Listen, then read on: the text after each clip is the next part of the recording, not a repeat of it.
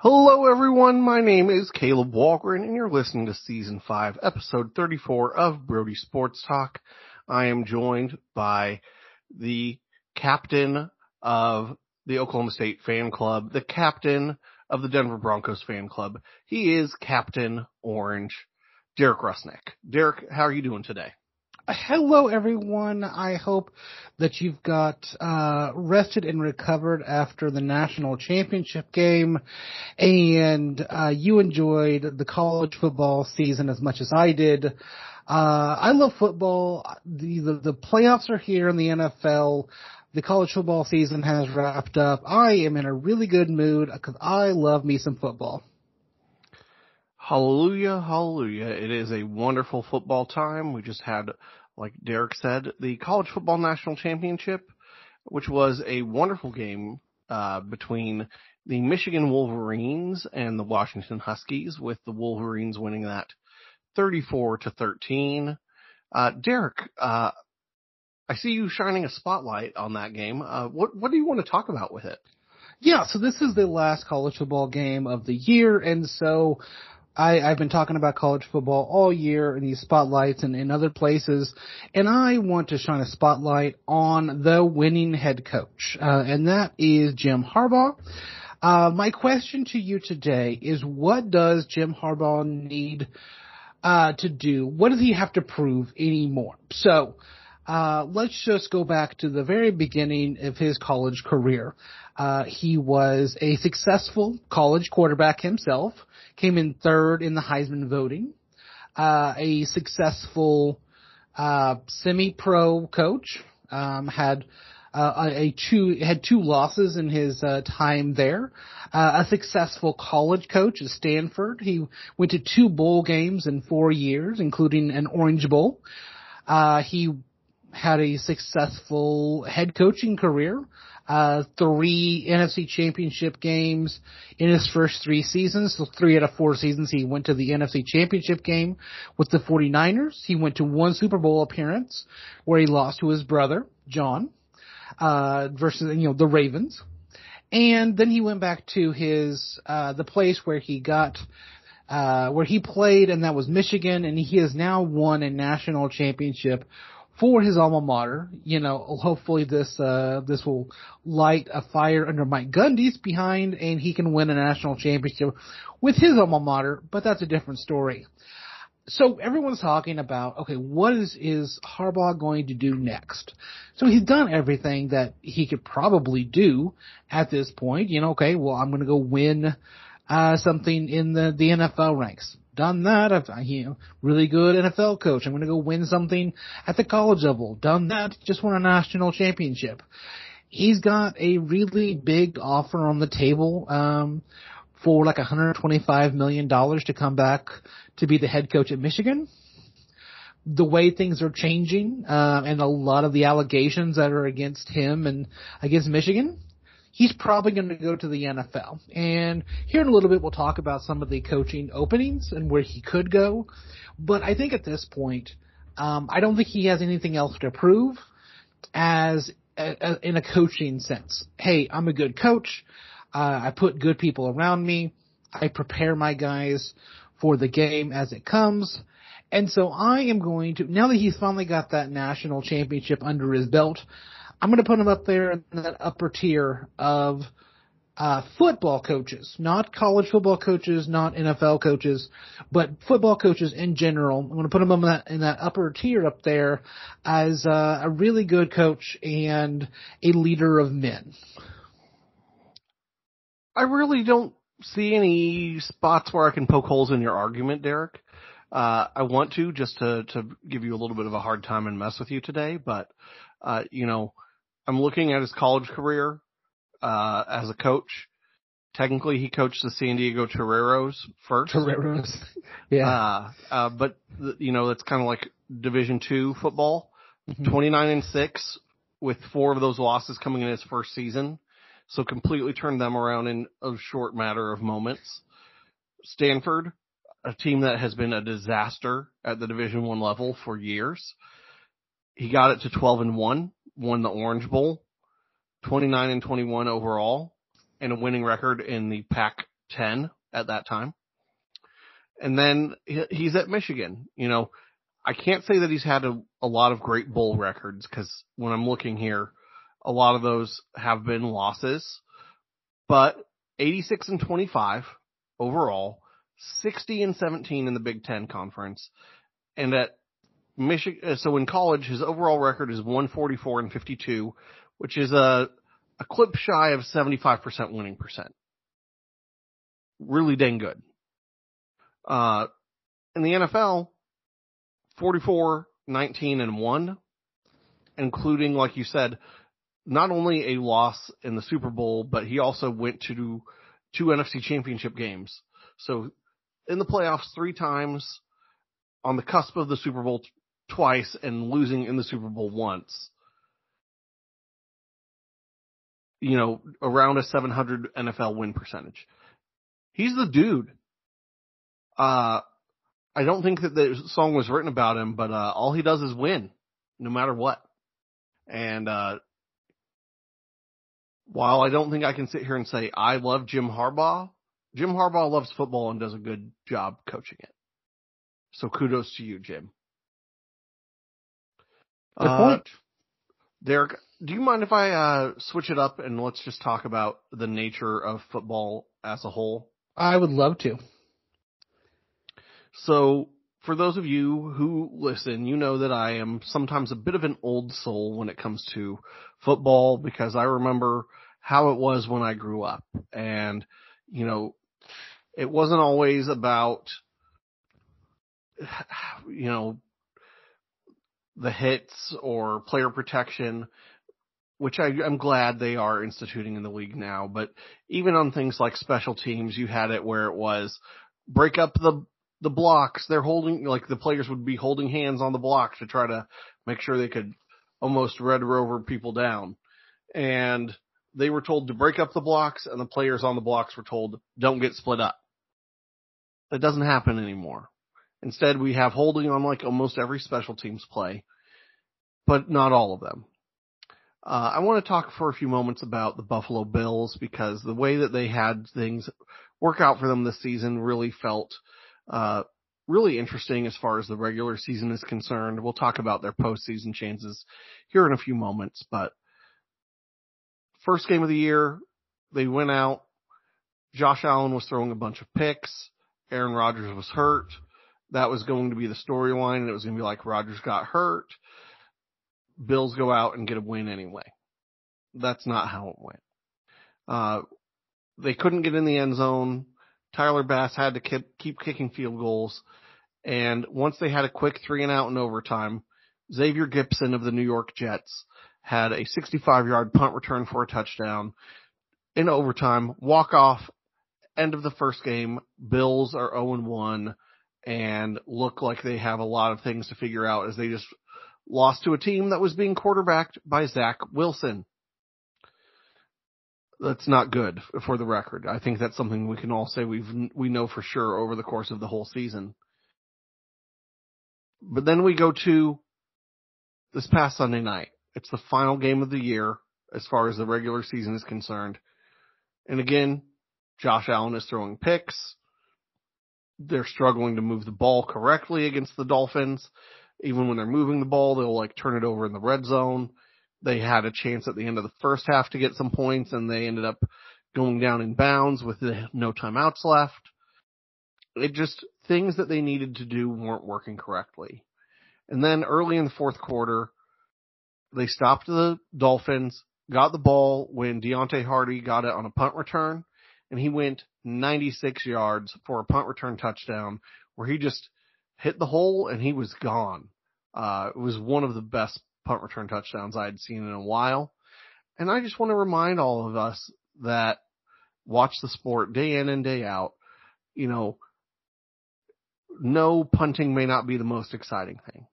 No, kicking field goals is not always the most interesting thing.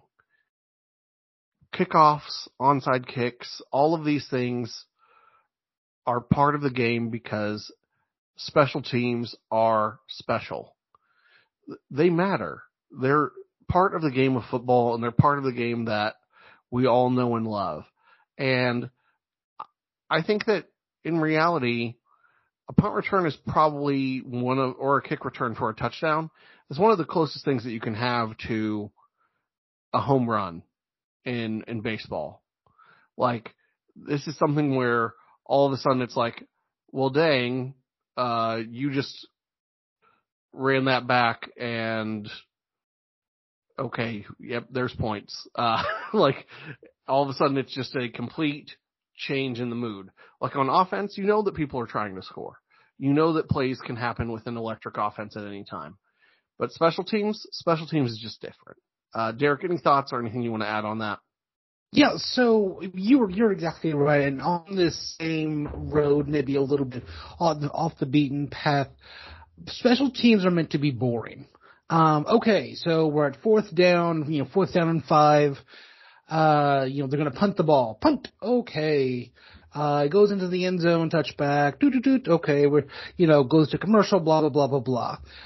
Well, sometimes, if you get a little fire in your behind, all of a sudden, something weird happens. A fake punt, or, that like you were talking about, the touchdown run back of a punt. But even more than that, with a punt, if they punt at 50 yards and you run it back 30 yards, okay, well, you just lost 20 yards altogether from where your defense was. Like, a 20 to 30 yard, especially if you got a pretty good putt unit, and they're not trying to pin you really far back, that's doable.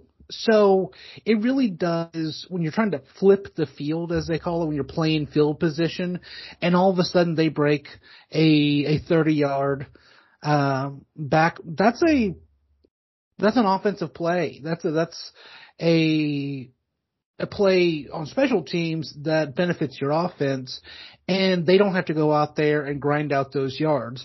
Also, they don't have to use the clock to grind out those yards. And so special teams are exactly that. They are special, and I think we are legislating them out of our football a lot, touchbacks and the wedge breakers and stuff like that.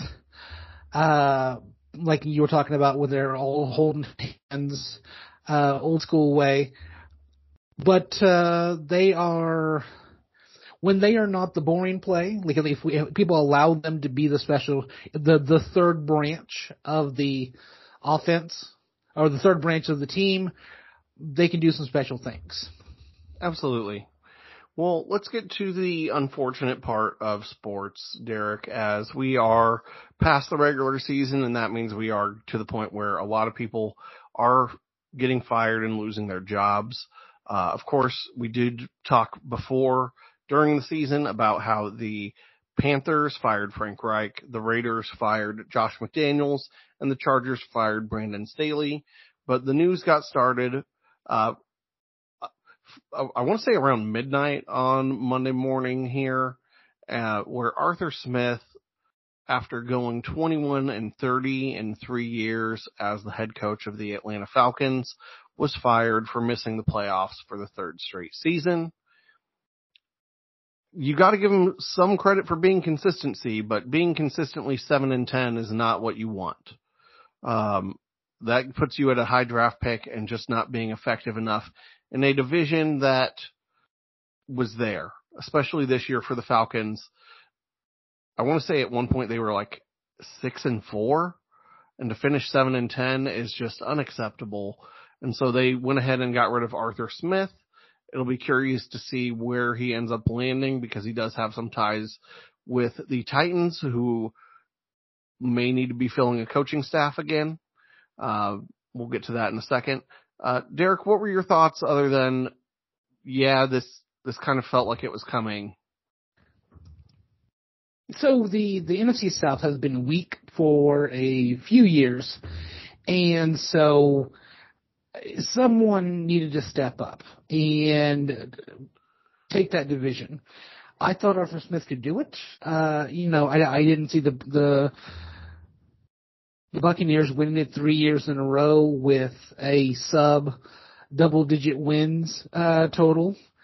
This year they have, 9 wins? And so they win the division that way. The Saints haven't been anything. We all know about the Panthers and, having the number 1 pick last year, number 1 pick this year. So someone needed to step up. Someone needed to dominate that division. And on paper, Atlanta should tear apart teams. I mean, you got Kyle Pitts, you got Drake London, you got Bijan Robinson. Even Desmond Ridder looked good coming out of Cincinnati. So you got to do something. And when it came down to it at the end, it's a head coach that has to go because paper, they've got some good players. Yeah, and let's go ahead and go to the personnel side on this next one, as the Carolina Panthers fired their general manager, Scott Fitterer, who they had brought in just a few years ago in 2021 to be their general manager. He had been previously with the Seattle Seahawks, where he had been the vice president of football operations, and he'd kind of worked his way up. He'd been part of the Seattle Seahawks for 20 years, Derek, before he came over to the Panthers in 21. And Tepper had already been there for a while, but this is Tepper's hiring and firing then at this point. But you look at what happened this past offseason, where they move up from 9 to 1 to get Bryce Young because they believe he's the guy. And you go from winning 7 games last year with mostly an interim head coach, and then you let Fitterer bring in his guy and Frank Reich, and that also does not work. Yeah, it felt like this was going to happen when you have a 2-win team. Speaking of the NFC South being not that strong. So Panthers, the whole cabinet is clean now. Where will they begin? That'll be interesting to see. Yeah, so for this one, we just saw the door change for the office, because they've just now installed a revolving door in the Carolina Panthers that this begins. So every 3 years, as long as David Tepper, maybe even less, maybe every 2 years, there's going to be a change in GM, a change in head coach, as long as David Tepper's the owner of the franchise.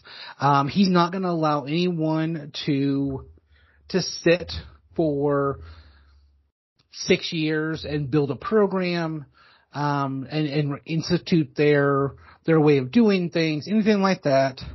It's just going to be a revolving door with coaches, with GMs, with players.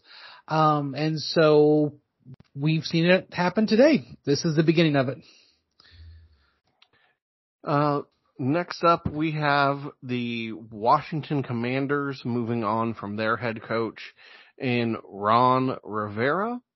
Rivera was there for 4 seasons, ended up coaching the Commanders to a 26-40-1 record with a playoff loss to the Tampa Bay Buccaneers back in 2020. They did win the division at 7-9 one of those years, but they just were not improving and getting better. To go 7-9, 7-10, 8-1, then the team got sold, and then they traded away all of their defensive stars, and then they went 4-13. Okay, so maybe that's not Ron Rivera's fault. We had talked about this one earlier in the offseason. I don't think it's a Rivera issue. He now has a slightly below 500 record for his career at 102, 103, and 2. It's not Rivera's fault. This is Snyder finally sold the team, and everyone that it was associated with Snyder is going to be gone.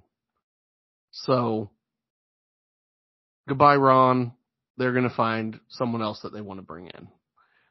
Now, who it is, I have no earthly idea, because it's new ownership. But Riverboat Ron is not there. Derek, I know your favorite game of him coaching ever was Super Bowl 50. Yes, so the Cam Newton fumbles the game away. Von Miller takes it out. Yes, that is my favorite of his. So I felt that Ron Rivera was a placeholder for a while. I think that he had a little bit of success and he kind of talked his way into more seasons. But like you're right, this is new ownership. We want to put our stamp on the franchise. We're going to need to go in a different direction. They've got some pieces. They've had some upside. They've got some guys that are attractive to head coaching. So I think that this is going to be a good. I mean, I'm not a big fan of the Redskins. The Commanders. I'm sorry, I misspoke on that one. The Commanders, and I haven't been for quite a long while. I don't know why, but so yeah, I think this is going to be an attractive job, but Ron Rivera, I don't think has ever really been the coach of the future or the guy who's going to be there for 10 plus years. No, he wasn't. And that's okay. Next up on our list of coaches that were fired is a coach that has an overall winning record with his team, and that is Mike Vrabel, who was the coach of the Titans for 6 seasons and coached them to a 54-45 record. Wasn't getting it done in the postseason in 2019, 20, or 21, as they were knocking on the door several times. Of course, in 21, they got upset by the Cincinnati Bengals, who then went on to the Super Bowl, and they lost one to the Chiefs in 2019 when they were on their way to the Super Bowl. So they got close. They lost to some of the better teams at times, but 7-10 and 6-11, plus you have a new GM that came in from San Francisco, and it was this isn't matching anymore. And if nothing else, it felt like it was we don't really know if we want Levis to be the guy. We need to be able to move on from Tannehill and Henry and some of these people that are associated with Vrabel. And so we need to just start from square one. Vrabel didn't get the win. He didn't get to a Super Bowl when he had his guys, and now he doesn't have his guys because he's not even the coach anymore. Any thoughts here about Vrabel? Vrabels will have a job before this episode comes out. If he doesn't, they are waiting on Bill Belichick to quit or be fired for that conversation to take place, because I think that is just going to, one of two things is going to happen. Either Bill Belichick gets fired or Ryan Day, because he's going to go to one of those two places. Vrabel he's a good coach. I don't know if it's bad coaching or if there are just things that happened, like you lose your guy, your quarterback. Okay, well, we got Will Levis. Okay, well, he does good enough. Oh, he gets hurt. Okay, well, we got the going back and forth. I don't know if you're going to keep Derrick Henry this year. He might go somewhere else. He's going to be a free agent. Without Vrabel there, I don't know. You might lose your centerpiece to your offense. So we shall see. I think Vrabel is going to land on his feet very quickly. I will say that if someone wants to put the dynamic duo back together, you can make Vrabel the head coach and Arthur Smith the coordinator, because they are both looking for jobs. So I was going to say maybe Arthur Smith takes the Tennessee job. He did a pretty good job there when he was OC. I mean, it depends on the relationships he has there, but we'll have to see how everything goes down. Derek, let's go take one last time at our over-under results, as we had picked these before the season when we did our season predictions. The Eagles went under 11.5 because they could not beat the New York Football Giants. We both got that wrong. The Bills won 5 in a row to go over 10.5 total wins. We both got the Bills over 10.5 correct. The Jaguars completely messed up the end of their season with Lawrence injuries and not playing well, and they went under 9.5 wins. We both thought that they were going to take that division probably by a lot. Kudos to the Texans for rising up and taking it, but the Jaguars did go under 9.5. We both got that wrong. One that we had a split decision on, Derek. I think that we probably could have called this one a coin flip when we were looking at it before the season. The Seahawks brought Geno back. They were trying to do the same train as they did before. They went over 8.5, missed the playoffs. I got that one right. You had them under. It was super close. We're talking 2-point conversion away from me saying, Derek, you were right. They went under, and just having a different outcome. Alas, I do have to bring up the fact that the Broncos did finish under 8.5 wins. Maybe play your best quarterback, Sean Payton. We both got that wrong because we had them over 8.5. And some that we did get right. The Bears went under 7.5. The Packers beat them. They went under. This one felt so good to me. And then the Cardinals went under 4.5. This was the lowest one all year. This was the one that we were waiting to kind of see for the longest time because it was like, Cardinals are kind of sneaky good. And they pushed it as close to that as they could. They had 4, but we were both right. They went under 4.5. Derek, any comments on any of those before we get to our Week 18 Brody bets from last week? Yeah, so I just want before we get to Brody bets, I want to give you a handshake and a high five on a Brody bet across the over-under results because you had 17 right. I had 14 right. So if you were to go to Vegas today and would have bet on the part of the season, you would have made money. So you probably would have, I don't know exactly how much money because I haven't judged it by that much, but you would have taken home some money. You could have taken your wife out to a nice dinner or something like that. Who knows? But I did not. So I give you your kudos and I give you your high five and your handshake for the over-under contest. Well, we have a lot of high fives and handshakes this week, Derek, because when we were putting our Brody bets together, I felt like we had a solid week this week.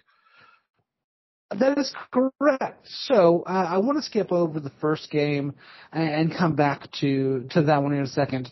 So on our NFL picks, I missed out on my Broncos. I had Broncos plus 2.5. They lost to the Raiders by 13. So, oh well.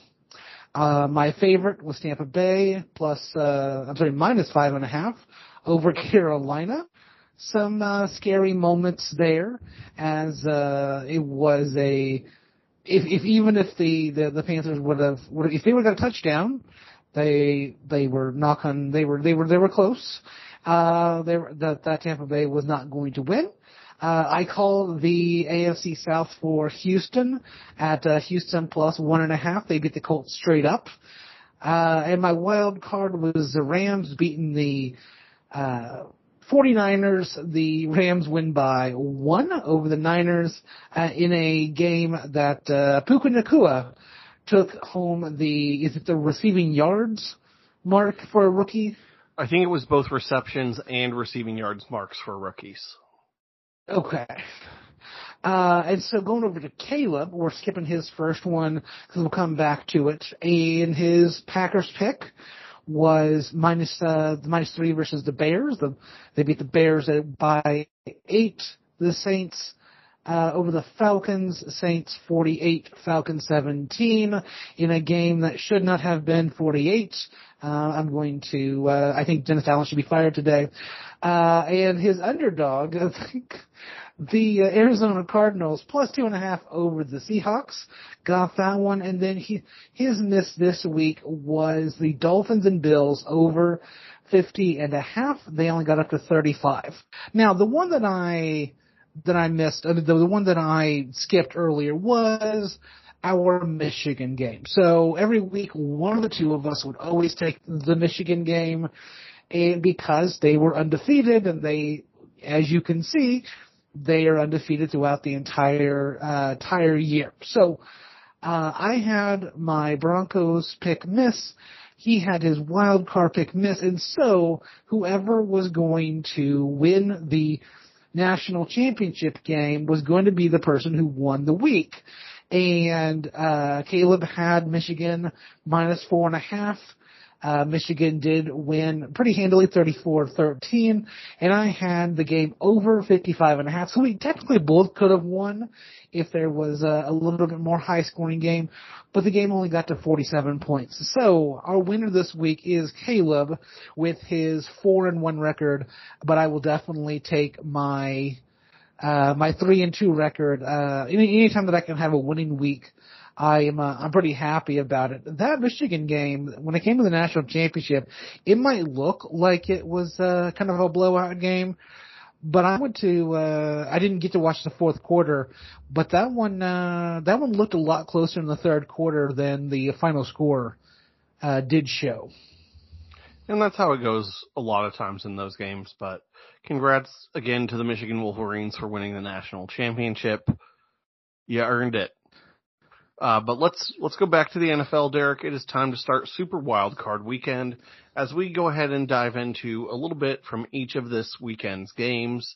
The first one that's going to be coming up on Saturday afternoon is a match between the visiting Cleveland Browns, who are a 2.5-point favorite, going to the AFC South champion Houston Texans. The over-under on this game is 43.5. I might ask you any ways that you lean on that here in a few moments. But when you're thinking of Browns-Texans, what kind of things are crossing your mind here? Yeah, so this is supposedly the number one defense in the league versus the Cinderella story of the year, first year head coach, first year quarterback, who got the better of the quarterbacks at the top of the draft. For me, this is coming down to, can you protect C.J. Stroud versus the pass rush, and can C.J. Stroud figure out the pass defense to get the ball to where it needs to go? So I think this is rookie quarterback understanding versus defense. I think that does play a big factor in this. I do think it's somewhat interesting that they played each other back on Christmas Eve, but Stroud was out that game with a concussion. Mm-hmm. The Browns won the initial matchup 36-22. Speaking of CJ Stroud, I think that we could probably both sit here and say, Puka Nacua, I'm proud for you. You broke the receptions and receiving yards records for rookies. I will let you finish, but CJ Stroud probably is going to win Rookie of the Year. And getting the Texans to the playoffs, something that I don't think either of us were remotely seeing before the season. And I just think it's interesting that we have this narrative. CJ Stroud, young kid, coming in, leading the Texans to the playoffs. And who is the Browns' current leader at quarterback? Joe Flacco. Not even on an NFL roster when the season was beginning, not remotely someone's interest. CJ Stroud, second overall pick in the draft, highly sought after player. Joe Flacco signed in November. Older, some of the people in his draft class are analysts in studios. I'm thinking of you, Matt Ryan, and all of a sudden it's Flacco time. Elite Flacco time once again, as apparently Flacco only knows how to quarterback effectively if he is a quarterback for a team in the AFC North. So I don't know what it is, Derek, something in that AFC North water stream, but we got Flacco versus Stroud, the old wily vet versus the young upstart. And I think that matchup just intrigues me so much. What else are you thinking about with this one? Yeah, so for this one, so let's go back over a lot of teams that said, oh, man, we lost our quarterback, and, man, we're a quarterback away from, winning a championship. I'm looking at you, New York, New Jersey-based teams. Joe Flacco was sitting on the couch. You have his phone number, by the way. And so this could be you if you didn't, I don't know, maybe Kevin Stefanski just makes quarterbacks better. I will tell you this. This is going to be a great coaching matchup because DeMeco Ryans really does know the X's and O's of what's going on. And, you know, when you have that veteran guy who is a secondary coach on the field, who knows everything, has seen everything, you're going to you have that extra brain that's there. Elite Joe Flacco, former Bronco, who was never elite when he was in Denver, but knows what he's doing this year. You know, the underrated part of the Cleveland Browns that doesn't really get talked about enough is their offensive line. They've had some really great offensive line. Joe Thomas comes to mind when it comes to guys who were there for a long time. He was there for 10 years, first ballot Hall of Famer. And the line for the Browns has always been good. I mean, has been good the last few years, should I say. And so I think they're going to be able to run the ball, which is going to be tough on the Texans. I will say that this does have the benefit of being in a good stadium. I think that if you were taking the Texans to Cleveland, you could argue that's how people think it should be because the Browns had a better record than the Texans. But I do think that this gives the Texans more of a chance. I think that probably similarly to their first game, I'm leaning towards the over on this contest. I think the Texans are going to score points. I think Flacco is going to do enough to score points. And I think that it's going to be just a really intense, possibly high-scoring affair, which potentially also favors the Texans. I also give me some thoughts on the coaching breakdown. Do you think Stefanski or DeMeco Ryans is a better head coach? I'm just curious. Oh, yeah. So at this point, I think Stefanski is the better coach on the field this coming weekend, but I think we will see in the future that DeMeco Ryans is the better coach out of these two guys in the next few years. So DeMeco has had he had some mentors in San Francisco, and we've seen what guys who went through the Kyle Shanahan system, who's been on that staff, we've seen what they've done. You know, we've got Robert Saleh up there with the Jets. You've got McDaniels, DeMeco Ryans now. They know what they're doing when they're putting together a team. And I think that the week-to-week stuff, how are you preparing your team is the biggest part of coaching versus the, XY waggle waggle zebra 9 that you're calling plays on, during the game. I think it's preparing your guys. And so for me, I think I'll go with experience at this point. But I think DeMeco Ryans is a really good coach, and he's going to be a really good coach in the future. Well, let's go ahead and take a second here, because I want to talk about, outside of the quarterbacks and the coaches, if there is a specific X factor that's coming to mind on either team where if you were to look at the box score, you would say, this guy had a good game, and so I think that means that team's probably going to do better. Do you mind if I take a stab at one first? Please Because I have do. one that's coming to mind. I think if you look and see that Devin Singletary has had a big ground game for the Houston Texans, that the Texans are going to win. I think that C.J. Stroud is going to go out there. We know he's going to make passes. We know that Nico Collins is going to get involved. You know, he's got a lot of different talent. But I think if they're able to run the ball behind like Shaq Mason, Juice Scruggs, Laramie Tunsil, and they're just pushing the ball down the field on the ground, and they're taking it where Stroud has to do less, that's going to just make the Browns defense not as strong because Zadarius Smith and Myles Garrett are great pass rushers. And if they're not able to go after the quarterback like they think, that's going to be bad for them. Anyone on the Texans stand out to you or anyone on the Browns? Yeah, so I would say that if you hear a lot of guys' names in the secondary, so let's use Stingley as an example. Derek Stingley Jr. has a great first name. If you hear a lot of those guys' names, you're probably not going to probably not have a good day on the Browns.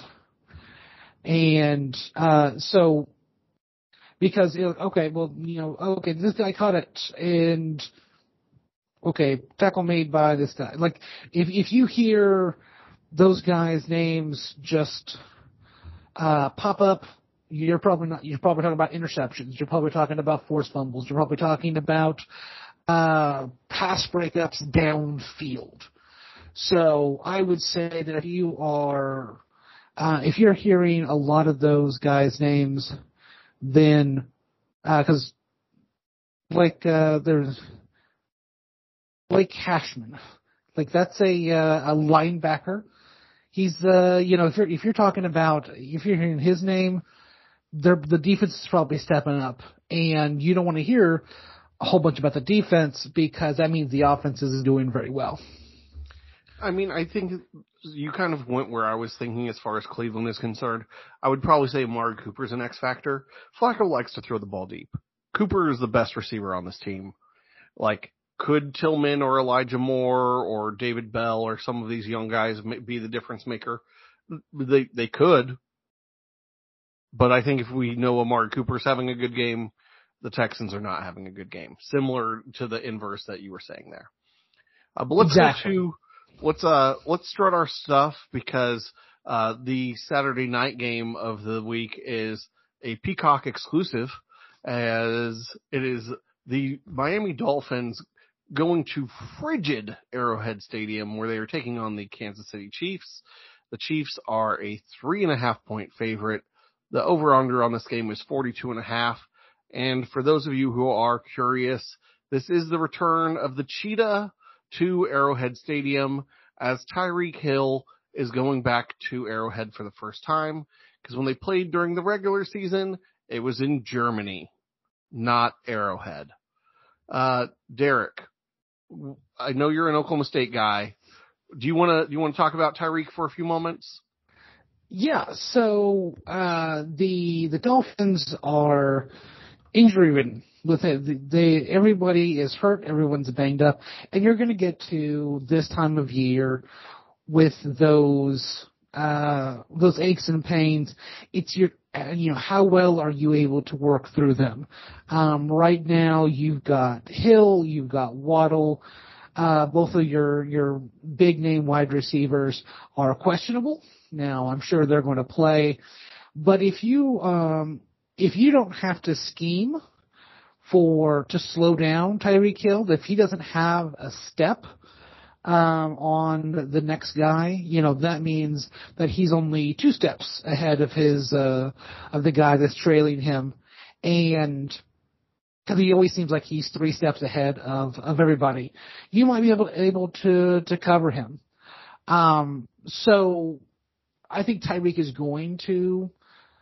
He's been gone long enough now that they don't really have the face-to-face, we know how to cover you. Now it's going to be back on that film study of what is he doing now? How does he release? How does he get over top of guys? How do we scheme them? Do we bracket coverage? Stuff like that. At this point, if he is healthy, his speed is going to take over this game. It really is. Well, Derek, I have to talk about this game, and one thing that I just have to at least bring up is the polar vortex, because they were talking about it a little bit during the Miami game the other night, but I was just double-checking. I've got the weather forecast for Geha, I don't know how to say, Geha Field at Arrowhead Stadium. Just call it Arrowhead. And I've got it pulled up here from AccuWeather for this coming Saturday night. It says low -4 with a real feel from the wind chill of -14. Yeah. Wind gusts up to 23 miles an hour. It says mostly cloudy and bitterly cold. Dress warm. Potentially the coldest home playoff game in Kansas City history. I find this to be fascinating because when you think of both of these teams, you think of people like Tyreek Hill, like you said, his speed, being able to go out, beat people, and catch a ball deep. Well, a cold ball might be harder to catch. You think of Patrick Mahomes throwing the ball around the field to Kelsey and the rest. And in reality, this game could come down to like Isaiah Pacheco and Raheem Mostert and Devin Achane and like these running games that are not typically the focus of these teams. Derek, if it's coming down to a running battle, who do you like better? So I would go, it would be the health versus the better running team. So the Dolphins are the better running team, and I think that they have the ability to impose their will on some people when it comes to running the ball and throwing off the play action, and making plays off of that.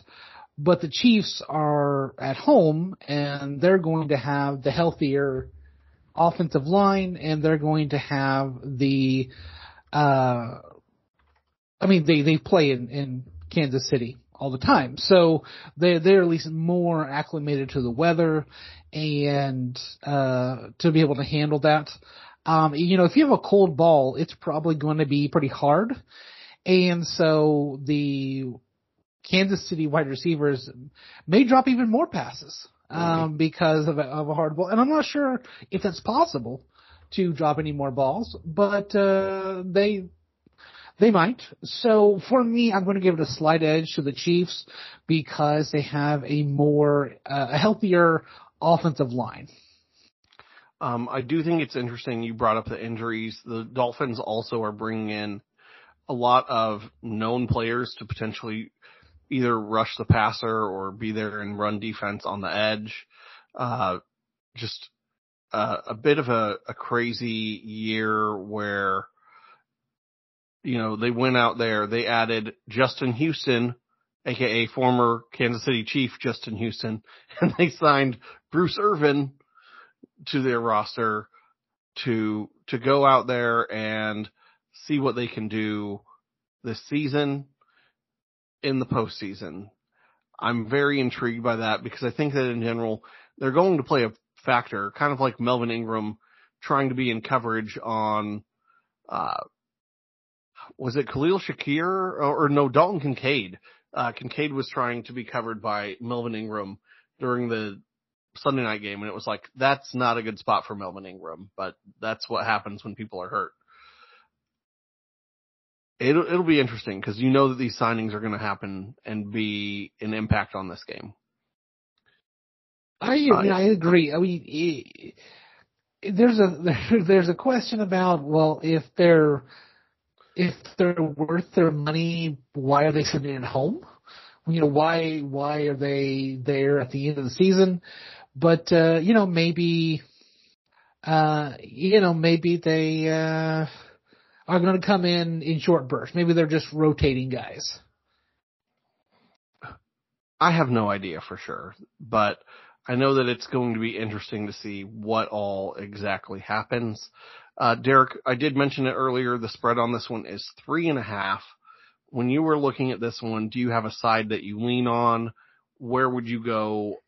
Are you thinking that the Chiefs will cover, or do you want the Dolphins to keep them close? Oh yeah, I'm thinking the Chiefs all day. I'm not. Once you get in the playoffs, everyone's 0-0. You were 11 win. You're now 0 wins, 0 losses. And you can't take a 1 loss. The Chiefs have done it. I'm going to take the guys who've been there before, the guys who can probably turn it on. They can probably, playoff mode. And so I'm taking the Chiefs to cover the 3.5. So I'm going to go ahead and go with the opposite side on this one. I'm going to take the Dolphins plus the 3.5. If for no other reason, then I really do think that this is going to be a matchup where it's going to be low scoring. I think that the weather is going to slow things down. I think that we might see some sort of a turnover make a big play in this game. But I think Pacheco's going to have a big day. I think it's going to be a big ground game. And I definitely am going under the 42.5 that this one is. But I think that the Dolphins will keep it close. And whether it's a Butker field goal or some sort of a maybe Jason Sanders miss, I think the Dolphins keep it close. I do think that Chiefs end up getting the W, just not the cover. Okay, yeah, that's that last second field goal. I could definitely see it being a 3-point game, and the Dolphins covering the number but losing the game. Well, let's go to the noon game here on Sunday as we start the biggest spread of the weekend, as Mason Rudolph is got his sleigh of Steelers, and they are going up to the Buffalo Bills. And the Bills are a 10-point favorite. Like I said, that is the biggest spread, and it is the lowest point total of Super Wildcard Weekend, as the over-under is all the way down at 37.5. Derek, what are your initial thoughts when you think of this final AFC matchup here between the Steelers and the Bills? So first and foremost, I'm going with the impact player that is not going to be playing in this game, and that's going to be TJ Watt. He's been ruled out over the last day or so, and that is a huge piece. His win versus replacement, basically the WAR, if you are the numbers nerd. It doesn't come close. The guys that are would be in his position are just not going to be the same guys that a TJ Watt is. So without him there, you don't have to worry so much about the. You still have to worry about the blitz, and you still have to worry about sacks and stuff like that, but you don't have to worry. They have to blitz you to probably get to you, and that means open receivers, time that you would have to get the ball out, stuff like that. And so the Steelers are going to be in kind of a blitzing versus dropping conundrum, and that could be in the favor of Josh Allen and the Bills. I think that makes a ton of sense for you to say. I think it's going to be a interesting matchup, and I do think whenever you don't have someone who you could make the case that they should be the defensive player of the year, it's not a good sign. It's definitely not a good sign.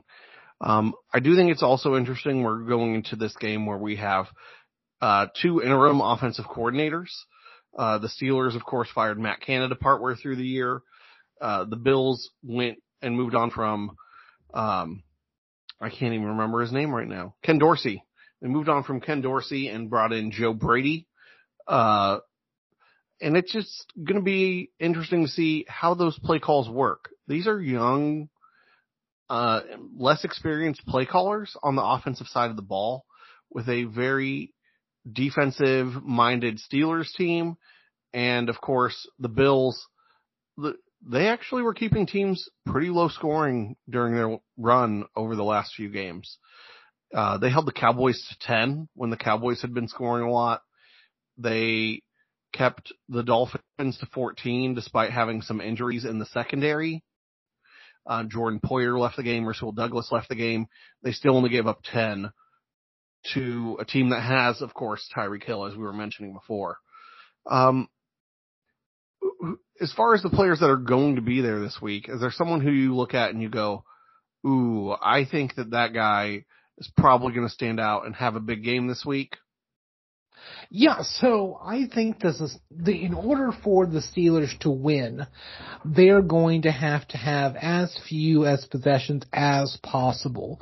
You do not want to go up and down the field with the Bills. You don't want to have to put any more pressure on your offense than you have to.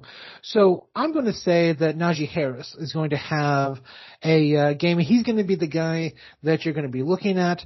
And then, just to toss in Oklahoma State people, Jaylen Warren, who is their chunk guy, and change of pace guy. I love having an Oklahoma State backfield with Mason Rudolph as the quarterback and Jaylen Warren as the running back. It works really well. It has worked over the last few games with an interim offensive coordinator. I think they're going to run the ball a lot in Pittsburgh or for the Pittsburgh Steelers. When they're running in this Buffalo game, they're going to want to, short passes. Actually, they're going to want to run the Matt Canada offense, the screen plays, the short passes, the wide receiver bubble stuff, to try to take as much time off the clock as possible and try to keep the game within a score. And, then see what you can do at the end of the game. That's kind of what I think the plan is for the Steelers. I think that's a good plan. And I do think that one thing that also will be working in their favor for this one is they have a lot of experience in their secondary. And if they're not, they're just very talented players. You have a former first-round pick that they had gotten from Miami in the past in Minkah Fitzpatrick. You have a former first-round pick that was a corner that moved to safety in Patrick Peterson. You have a high second-round pick that they used this past year on Joey Porter Jr. Porter Jr. is going to probably be matched up with Stephon Diggs in what is a matchup that is going to be a big one. And one thing that I think potentially helps all of your case on this, Derek, I'm double-checking the weather over there. It is not nice at Highmark Stadium this week either, which is going to make it very happy for me. It's estimating that it's going to be around 24 degrees, and it says windy with snow. Winds 28 miles an hour with gusts up to 45.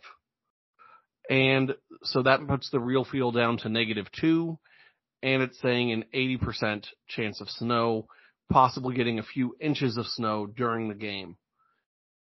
Can the Bills go out there with Osiris Torrance and James Cook and probably Leonard Fournette and say, hey, we're going to run the ball today against a team that usually likes to run the ball? It's not the Bills' MO typically. What do you think about that one, Derek? So my question about this is how conservative the Bills are going to be with Josh Allen. And what I mean by that is this defense is opportunistic. This defense for the Steelers is going to go there and try to find an edge, try to find the little bit that's going to win them the game. A pick six is going to be huge for a game like this. Well, Josh Allen has a tendency to kind of go up there and be a gunslinger. Now, 8 out of 10 times, he is going to be the winner of that, and he's going to do some great things being a gunslinger. The other 2 times is going to be a turnover, and they can't have that in this game. So for me, it is going to be, can Josh Allen go out here and play within the scheme, play within the plays that are called, and dink and dunk his way down the field? It'll be interesting. I think that he can, and it's one of those things where the more we're talking about it, the more I'm having a harder time convincing myself of it. I just am going to go with more of what I've seen over the course of the year. I'm going to say the Bills do cover the 10. I'm going to say it is under 37.5. I think it's a low scoring, maybe a 20-10 game where the Bills are able to go out there and just get enough done. They're more efficient. They convert more third downs. And the Steelers probably got a field goal on a turnover, and they were able to get a touchdown with Deontay Johnson or George Pickens. But I just don't think that it is or maybe Harris or Warren, like you said. They could grind it all the way down the field too. Someone gets in the end zone for the Steelers, but I'm going with the Bills. Well, I guess the way I was doing it would be a push. I'll say 21-10 Bills, where it is under the 37.5. I agree with you in part, disagree with you on the other part. Under 37.5, easy money there, but I have the Steelers covering the 10. That's a big number in the playoffs, and I don't care who you're playing and how much better you are than the other team. I think this is going to be a 7-point game, probably in the 21-14 range, and I think the Bills win, but I think the Steelers cover. Well, Derek, before we jump to the next game, I would like for you to introduce it so that you actually get more words in, because I'm pretty sure that if I jump in first, I may just talk for the entire time. Yeah, so there's a team that has kind of played the Cowboys this week. They're headed down to Jerry World. Caleb might know this team as he is the owner of the team. This is the Packers at the Cowboys. This game is the Cowboys are favored by 7.5, and the over-under for this game is 49.5. So for me, I'm looking at this game as my highlight of the weekend, the game that I have to watch, because this game could go either way, and it could be a complete blowout, because I don't believe in the anything with the Cowboys. They could have 60 points or they could have 12 points. We don't know. I mean, normally they're looking good, and I will give them. They have looked better and more consistent recently this last year. I still don't trust them, and so for me, when it comes down to who is the player, the impact player, the guy that has to do the thing, that's going to be CeeDee Lamb. Is he going to be able to continue on his streak of getting open, being that big impact guy, and yards after catch? Is he going to be, I catch the ball, I go down, or is he going to be able to stretch a 12-yard play into a 20-yard play, which gets them on the other side of the 50, which gets them into field goal range, which gets them into, stretching a catch into a catch and run? Is the Packers going to be able to keep him from a 97-yard touchdown run when Dak Prescott should have been sacked? That's what it's going to come down to. For me, I love the receivers here. Dak is great. Someone has to get the ball to them, but we give a lot of praise to quarterbacks. And from a guy who has watched CeeDee Lamb his entire football career, because he was at Oklahoma school, I would say that, and then he went to Dallas Cowboys. We get a lot of Dallas Cowboy games here. I think Lamb is a big part of this. Where are you at, Caleb? So I do think that this is, in general, the appointment viewing of the weekend. While Steelers and Bills is probably also two big brands as far as the national level is concerned, that's the Lake Erie Bowl, for lack of a better term. Like, we have Pittsburgh, we have Buffalo. They're all very close together. whereas Packers and Cowboys are two teams that people either love or love to hate, and so it'll just bring a lot of eyes on the TV. Aaron Rodgers did a fantastic job against the Cowboys in his career, and it's going to be interesting to see if Jordan Love can do the same. I do think CeeDee Lamb is a huge impact player in this one because, there's just not a lot of people that can do what CeeDee Lamb does. Carrington Valentine is probably not the type of guy that you want to be able to go out there to shut CeeDee Lamb down, but that's kind of what the Packers have. I actually was arguing with people on Cowboys Twitter that CeeDee Lamb is the MVP of the Cowboys offense this year. They argued Dak was. I was like, I disagree. I think CD is far and away the best player on that team, but you do you. You can be Dak homers. I'm not saying Dak's bad, but CD is amazing. So it's going to be an interesting contest. And I think where I come into this as a Packers fan is if I look at the teams on paper, the Cowboys should win the game. If I look at the teams, I do think it's probably potentially a higher scoring game. The Packers defense doesn't do a great job of stopping that many people. They usually give up more on the ground. Tony Pollard is not someone that the Cowboys are going to feed, though. But I do think CeeDee Lamb, Jake Ferguson, they're going to get enough plays with their offense that they're going to score. I do think the Packers can score as well. Matt LaFleur and Jordan Love, they've been looking good over the last few weeks with their play calls.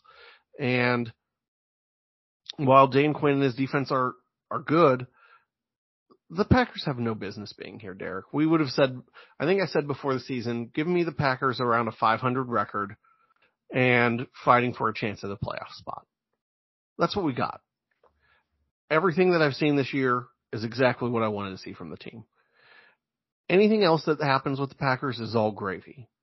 This is the house money situation where you say, we've got a team full of young guys that doesn't know any better, that doesn't know that they're not supposed to go into Dallas and win the game. That's how I feel about it. Like, don't tell Dontavian Wicks and Jaron Reed and all these guys that they shouldn't have a chance. Maybe Aaron Jones can wave bye-bye to a Dallas defender on a run into the end zone again. But I think that this is going to be a thrilling matchup with a lot of excellent football to be seen on the field. And what else do you want to talk about on this game, Derek? Because I feel like I could continue to rant. Yeah, so I want to say that the game is played on the field and not in not with the paychecks. So everyone talks about the Green Bay Packers having some young, cheap receivers at this point. I'm doing a pretty good job, in the overall grand scheme of things. But receiver versus receiver, down the depth chart. Taking CeeDee Lamb, we've already talked about him. Brendan Cooks, probably taking him. I like Turpin. I like Michael Gallup for the Cowboys. Christian Watson for the Packers. Good guy. Romeo Doubs, good receiver. Bo Melton has his plays. Jaden Reed. But if you're just going receiver core versus receiver core, I got the Cowboys going in on this one. And I think the quarterbacks change that a little bit when it comes to Jordan Love. I'm going to go back. I'm going to say it now. The pick was worth it. You're moving on from AR and you got your guy a few bumps down the road, but I think he's going to get you right back to winning the division over and over again. So I'm going to, we don't have to worry about weather, Jerry World, everything's indoors. So receivers shouldn't have an issue. Receiver core versus receiver core, I got the Cowboys, but I think the heart behind the quarterback is going toward Love. Heart of the quarterback is Love. All you need is love, that's for sure. That's what the Packers are looking forward to in this game. I know that this is probably going to sound like a homer pick. I'm going to take the Packers plus the 7.5. I think the spread's just a little bit too big. But also if you had it at 6.5, I might take the Cowboys. I think it might be a touchdown game, but I'm going to take the Packers plus the 7.5 to cover. And I'm also going to say it's over the 49.5. I think that this is going to be a bit of a shootout, similar to like that Cowboys Seahawks game that happened on Thursday Night Football earlier this year, where I just think teams are going to score. And it'll be interesting because I do like Big Mike. I kind of want to see him do well, but I don't want to see him do well against my Packers. So I'm just excited for everything that we can have with this one. And like I said, I do not expect the Packers to win. So make sure that that is on the recording, because while I want to win, this is a upset if it happens. Yeah, so I've got the Cowboys in the over. The Cowboys have looked really good this year. I'm going to give them, this is their year. How about them Cowboys? I'm going to give them first round, just because broke clock is right twice a day. Are we going to move on to the Rams at the Lions, the Goff Stafford Bowl? Yes, it is time for the Matthew Stafford reunion special as the Los Angeles Rams travel up north to Ford Field to take on the Detroit Lions and Dan Campbell and his kneecap biters. It is going to be interesting. I feel like there's probably no two coaches that I feel like have stylistically two different ways that they want to play than Sean McVay and like what I would call typically a finesse style offense, and Dan Campbell's let's just beat the heck up out of everyone team.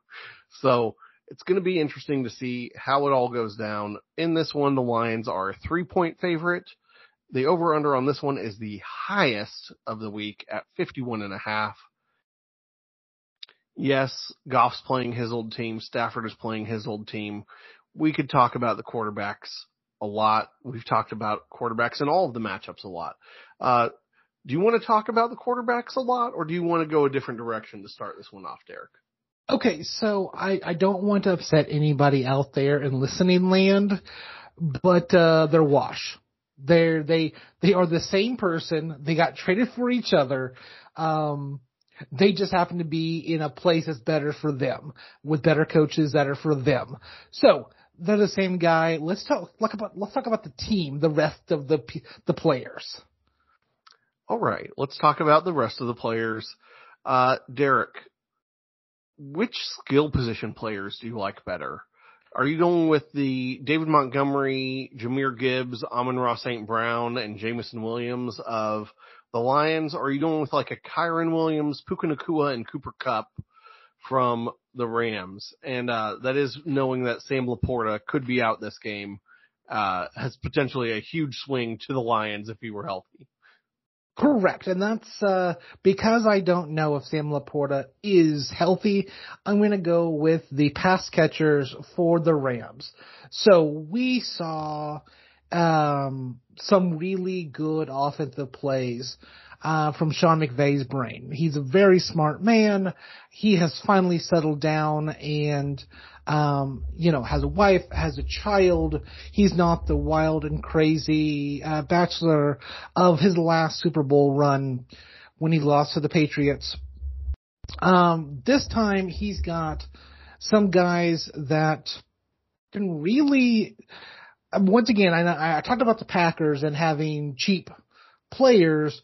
They're kind of in the same boat with the Rams. You've got Kyron Williams, you've got Puka Nacua that are both later round picks. Cooper Kupp, did he win the Triple Crown a couple of years back? He did, and won Offensive Player of the Year that year. Yeah. So, Triple Crown winner in Cooper Kupp. I'm going to take the guys that I know have been there before and I know a little bit more about. This is a great Lions team, and I think the following few years is going to be a really great Lions team.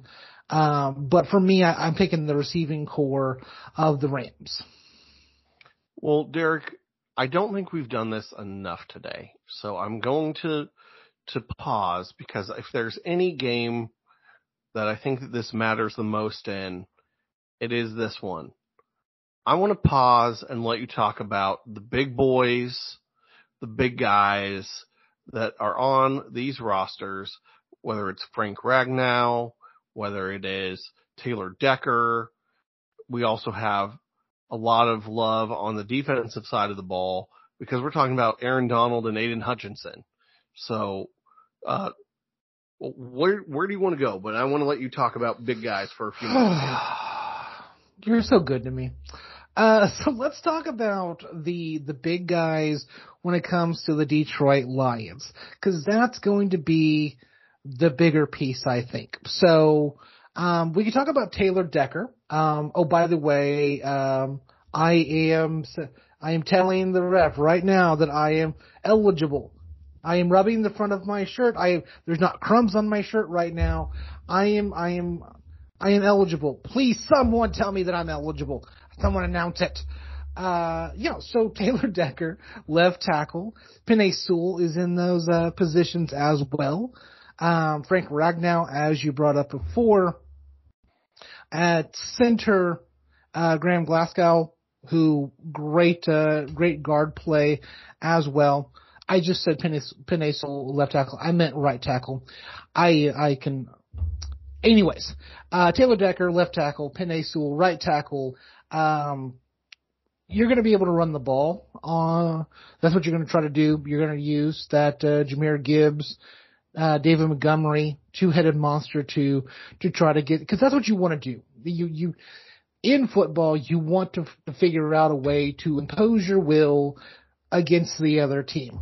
Now, that being said, the greatest football player to maybe have ever lived is on the other side of that. Aaron Donald is sitting there and just going to chew you up. He is coming for you, your children, and your grandchildren, and he wants to give them defensive hugs, as many as he possibly can, and he does a very good job of it. So, these organized chaos that is the offensive line is going to have their handful. But and if there's ever a time for a defensive tackle, defensive end, whatever you want to call those guys to come out, it's the playoffs, and that's what those guys do. A couple of really good plays changes the entire game. A sack or two is going to put Detroit behind the sticks, and they don't want to be there. So, organized chaos that is the line play is going to be beautiful. It is. It really is. And I know I kind of went there earlier, but I have to at least talk about it a little bit with this game also specifically. Both of these teams are dealing with kickers that they either didn't have at the start of the year or had cut at some point during the year and then ended up coming back because it just has not been the right years for them. Brett Maher, who missed a ton in the playoffs for the Cowboys a couple of years ago, is the Rams kicker. So I'm sure he's hoping to get a little bit of new life in this game. But he missed an extra point this past week. He's only made 74% of his field goals this year. It has not been a good, solid year for him. Meanwhile, the kicker for the Lions is Michael Badgley, who had been a free agent for a lot of the year. They picked him up. He has also missed 2 extra points in the games that they've had him for this year. Like, hitting extra points is basics, people. He's only attempted 4 field goals in 4 games. He hit all of those. It's a mess. It is a mess at the special teams in these games.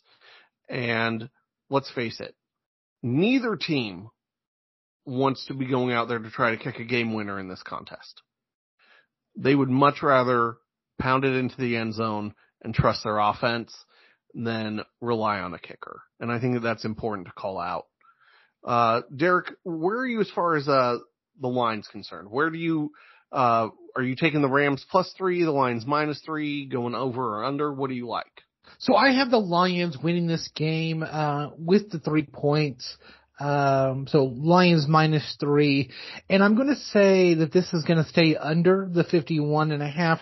Weird enough, really good offensive teams, but I think that this is going to be a game that no one's really going to pull out their big guns and like get it down the field or score a whole bunch of points. I definitely think this is going to be like a 21-20 game or something like that, where there's like 2 touchdowns, 2 field goals. I know you're just talking about I'm sorry, 24-20. I misspoke a moment ago. So Lions 24. It's going to be a close game. It's going to be outside of the cover. So Lions 24, Rams 20 probably, and then it's going to be under that 51.5. Where are you at? I'm digging what you're putting down, Derek. I'm going to go ahead and just put Lions 21, Rams 17, because instead of hitting that field goal, they'll miss it. And so I just have a few points less than you on this one. But Lions -3, give me the under 51.5. If there was one I was going to call a shootout, it's the last one, Packers Cowboys. Lions Rams, I think the Lions are going to be physical. I think it's going to be a grinding game. It's not going to be the highest scoring game of the weekend, in my opinion. And we're probably in the same opinion there. Are we moving on to Bucks at the Eagles? Yes, it is time to move to the city of brotherly love that has not been loving what their team has been putting on the field in December or January for that matter. And that is the matchup between the Baker Mayfield-led Tampa Bay Buccaneers and the Philadelphia Eagles. The Eagles are a 2.5 point favorite with an over-under on this game of 44.5 points. Derek, this is a game that is happening in the playoffs this weekend. This is the Monday night game. I have to say it because I'm just going to be honest with our listeners. This is the game I am least excited for in the playoffs. And if we were drafting the teams that are in the playoffs to say who we thought could win the Super Bowl, this might be teams 13 and 14 on my list, because I do not have confidence in them right now. I thought the Eagles were going to bounce back and look good against the Giants. They did not.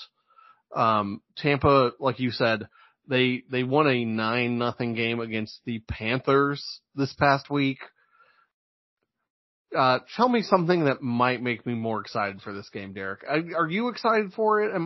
I hope I'm not like raining on your parade here. No, you are not. Okay, so I don't know what to expect. And that might be the highest upside that I can tell you about this game. So an 11-win team, a team that I thought was going to just punch their ticket right back to the Super Bowl.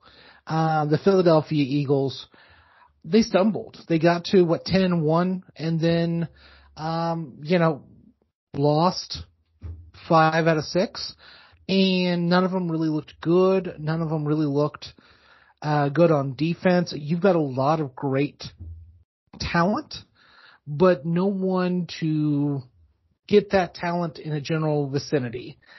So I don't know. I know what happened. I know that the Eagles lost their 2 coordinators, and we've seen what those coordinators can do. Shane Steichen's done a great job with the Colts as the offensive guy.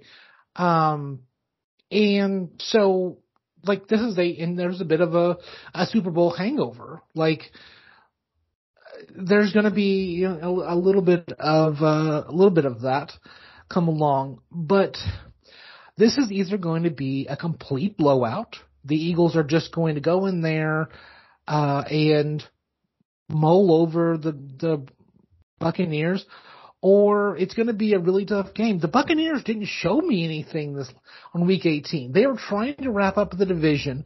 They had to beat the worst team in football, and they put up 9 points. Lovey Baker, I mean, me and him would be best friends, but I didn't see anything that tells me that this playoffs is going to be for anything. So someone has to win this game, which is the highlight of what's going to happen at the end of it. You can't end in ties. So let's just go ahead and call out a few things that I'm going to say that I like. I like the under 44.5 in this game. True. These teams have not been scoring a ton of points, and they're not allowing that many points. I know the Eagles are having a much worse year defensively, but we're not talking about an electric offense like literally any other offense in the NFC or probably most of the offenses in the AFC, including Joe Flacco's Browns. We are talking about the Tampa Bay Buccaneers, who, despite having name recognition in Baker Mayfield, Rashad White, Mike Evans, Chris Godwin, the points are not coming. The red zone scoring is not there. It is fairly hit and miss, and that's not great. Now, they've said Baker was potentially banged up. Baker, if you're banged up, I don't have good news for you because you will be facing the Eagles' defensive line, which probably is one of the best ones. I did say it wrong earlier. I said this game was in Philly. This game is in Tampa. I was just backwards all over the place on that one. But with it being in Tampa, it'll be nice out at least. But I do think that Fletcher Cox, Jalen Carter, Hassan Reddick, all of those people are going to be teeing off and trying to take down Baker Mayfield because Rashad White is it's not a power run offense. This is a shotgun offense, and I think it matches up pretty well for Philly. I'm going to take the Eagles minus the 2.5 and take the under, but I'm not sitting here saying I love a lot of that, Derek. But I do love the defenses. Antoine Winfield, Jalen Carter, Fletcher Cox. It's going to be an exciting game to see defenses make plays. Yeah. So my MVP of this game, and it's going to be Mr. Kelsey, the center of the Philadelphia Eagles, Jason Kelsey. He has been called on false start and what was it called when you pretend to snap the ball? I don't. Basically, he's doing something that is, faking a snap, or he pushes the ball, when he grabs the ball, he pushes an extra half yard or something like that. He's been called on it more than this year than he has at any time in his career. And those are quick and easy penalties that are going to get you behind the sticks. Jalen Hurts, is not well. He is Hurts. And so he's not going to be able to take a bunch of hits, especially if you're expecting this game to, if you're expecting them to go far in the playoffs. They have a lot of hurt. I want the Eagles and the Dolphins to play each other because who has more hurt superstars, the Dolphins or the Eagles? Hurts questionable. DeAndre Swift is questionable. A.J. Brown is questionable. Devonta Smith is questionable. Cam Jurgens, their right guard, is questionable. So the offense is beat up. They've got deep. They are deep rosters and they have depth at a lot of positions, but sooner or later you've got to. Do you just run the ball and hope that the Bucks can't stop you? I don't know. You might. especially if Swift is healthy, and right now he missed the last game, so he might be questionable. I'll tell you this, Derek. I do not have any interest in going out with our podcast mics and trying to interview some cows. I do not want to questionable. I do not find that questionable things make it easy for us to predict things on this podcast. Any last minute things you want to add as far as Eagles at Bucks is concerned? Yeah, so for me, I'm taking the Bucks plus 2.5. I think this is and under 44.5. I think this is a 13-12 game or something like that. Last second field goal by the Eagles to win the game, but it's like, honestly, 4 field goals by the Bucks sounds about right. And 2 field goals and a touchdown for the Eagles sound about right for me. And so I got the Bucks plus 2.5 under 44.5. Nice. It's going to be an exciting one, that is for sure. And that is all we have here for Super Wildcard Weekend. If you want to make sure you don't miss an episode, please subscribe. Go ahead and give us a 5-star review wherever you listen to podcasts. We're happy to read it on the air if possible. But on behalf of my wonderful co-host, Derek, who I know is never going to give a dud of a game, my name is Caleb Walgren. Thank you for listening, and y'all have a great one. Bye, guys!